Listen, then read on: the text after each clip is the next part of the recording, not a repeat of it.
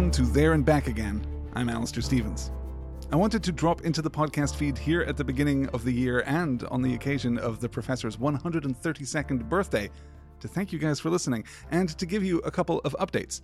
The first and probably most important is that the podcast feed is now working properly again, and you should have access to all the extant episodes of There and Back Again, except for that one unfortunate Q&A show which was eaten by the Balrog which resides beneath the internet.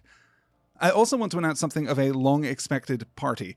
Sometime early in this new year, I'll be returning to this podcast feed to complete my exploration of the Return of the King, to make it all the way back to the Shire and then pass into the West. I expect that will be a very long podcast episode, and it will take some time to put together, but our journey has been unfinished for far too long. Thirdly, if you enjoy this kind of critical reading, the kind of work that we've done here at There and Back Again, then I would encourage you to check out my new podcast, Stars and Swords, Footnoting Genre Fiction. It takes the same kind of approach to different books across all kinds of genres, exploring theme and discovering magic.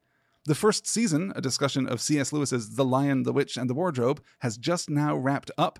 We're changing gears for the second season, moving into a postmodern world of games and interconnectivity, of conspiracy theories and ancient metaphysics in Terry Miles' 2021 novel, Rabbits. You can find the show and the schedule at starsandswords.com, and if you'd like to get in touch either about that show or about the conclusion of There and Back Again, then please email starsandswordspod@gmail.com. I'll be back soon. In the meantime, as I've taken to saying at the end of the Stars and Swords episodes, quoting Lewis from The Lion, the Witch, and the Wardrobe, and so for a time, it looked as if all the adventures were coming to an end.